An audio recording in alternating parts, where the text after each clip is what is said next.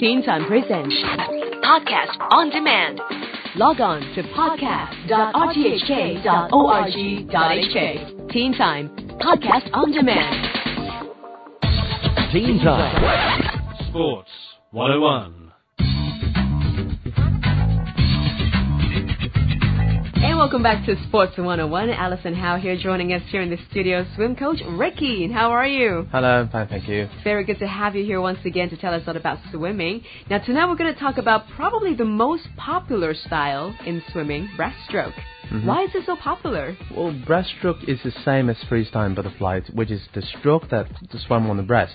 It's the most popular probably for recreational style. Mm-hmm. Well, due to its stability and ability to keep the head out of water for a large portion of the time, because people think it's easy to learn, but in actual fact it's quite hard to master.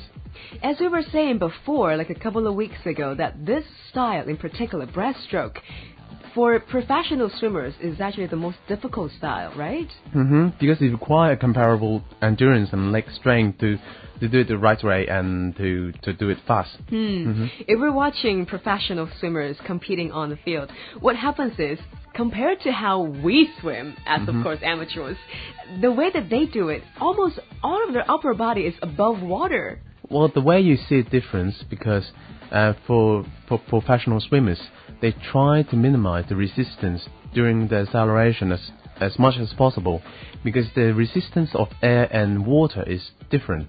And of course, during the movement in air is much easier than you move in water. So they try to pull the body up out of the water so they move faster.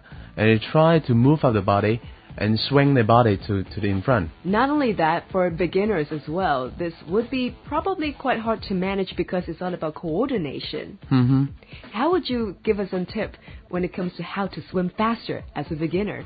Well, breaststroke is about gliding. Mm-hmm. So you have to leave time for gliding. You don't just move your hands and legs all together at the same time. You have to leave some time to put your hands really straight and your leg really straight, and you have to keep some time for your body to glide inside water. So if you do both of them at the same time, it actually makes it slower. Yes, it actually wastes a lot of energy doing not quite a good job. Right. Mm-hmm. Now, I know there's another regulation when it comes to breaststroke for professional swimmers as well, is for the first 15 meters. Mm-hmm. Is there a particular example that you can share with us about the first 15 meters of breaststroke? Well, for other free strokes, like butterfly, freestyle, and backstroke, the swimmers, they can dive, but only within 50 meters, the first 15 meters in the race. Okay. So they have to come out of water to have a recovery above water. Right. For breaststroke, the same regulation doesn't apply. Why is that? Because for breaststroke, the swimmer leave the podium, they dive in the water, and they have a big push.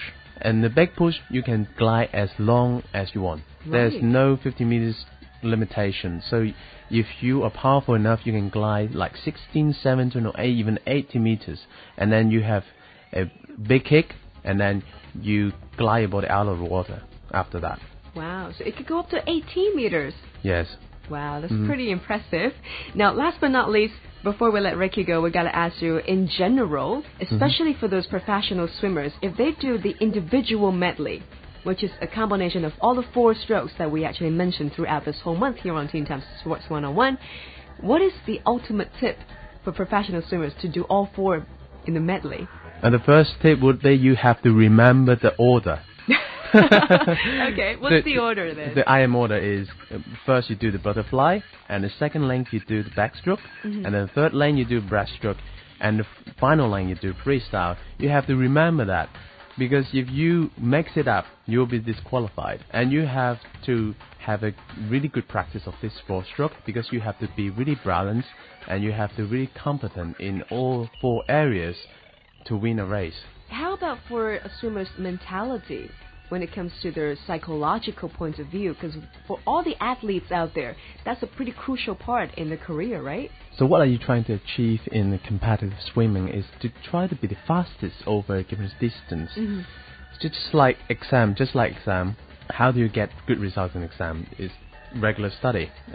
Same in swimming. If you want to get good results, persistence training would be very important. Practice makes perfect. I give you one more personal secret tip. Okay. Is to wear a reflective swimming goggles. Because by that way, you feel comfortable hiding behind your goggles. Because you know that your competitors would not see your eyes, and you would not see your competitors' eyes as well. So it's like everyone would be the same, would be in equal ground. So when you really go for a swim, you will know the only thing you have to do is you try your best. And you swim your best time during the lane, and that's it. And it's all about the goggles. It's all about the goggles, yeah. Let's get it started with the goggles then.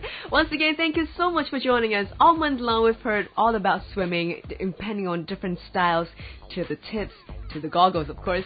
Ricky, thank you so much. Thank you. Teen Time presents Podcast on Demand. Log on to podcast.rthk.org.hk. Teen Time, Podcast on Demand.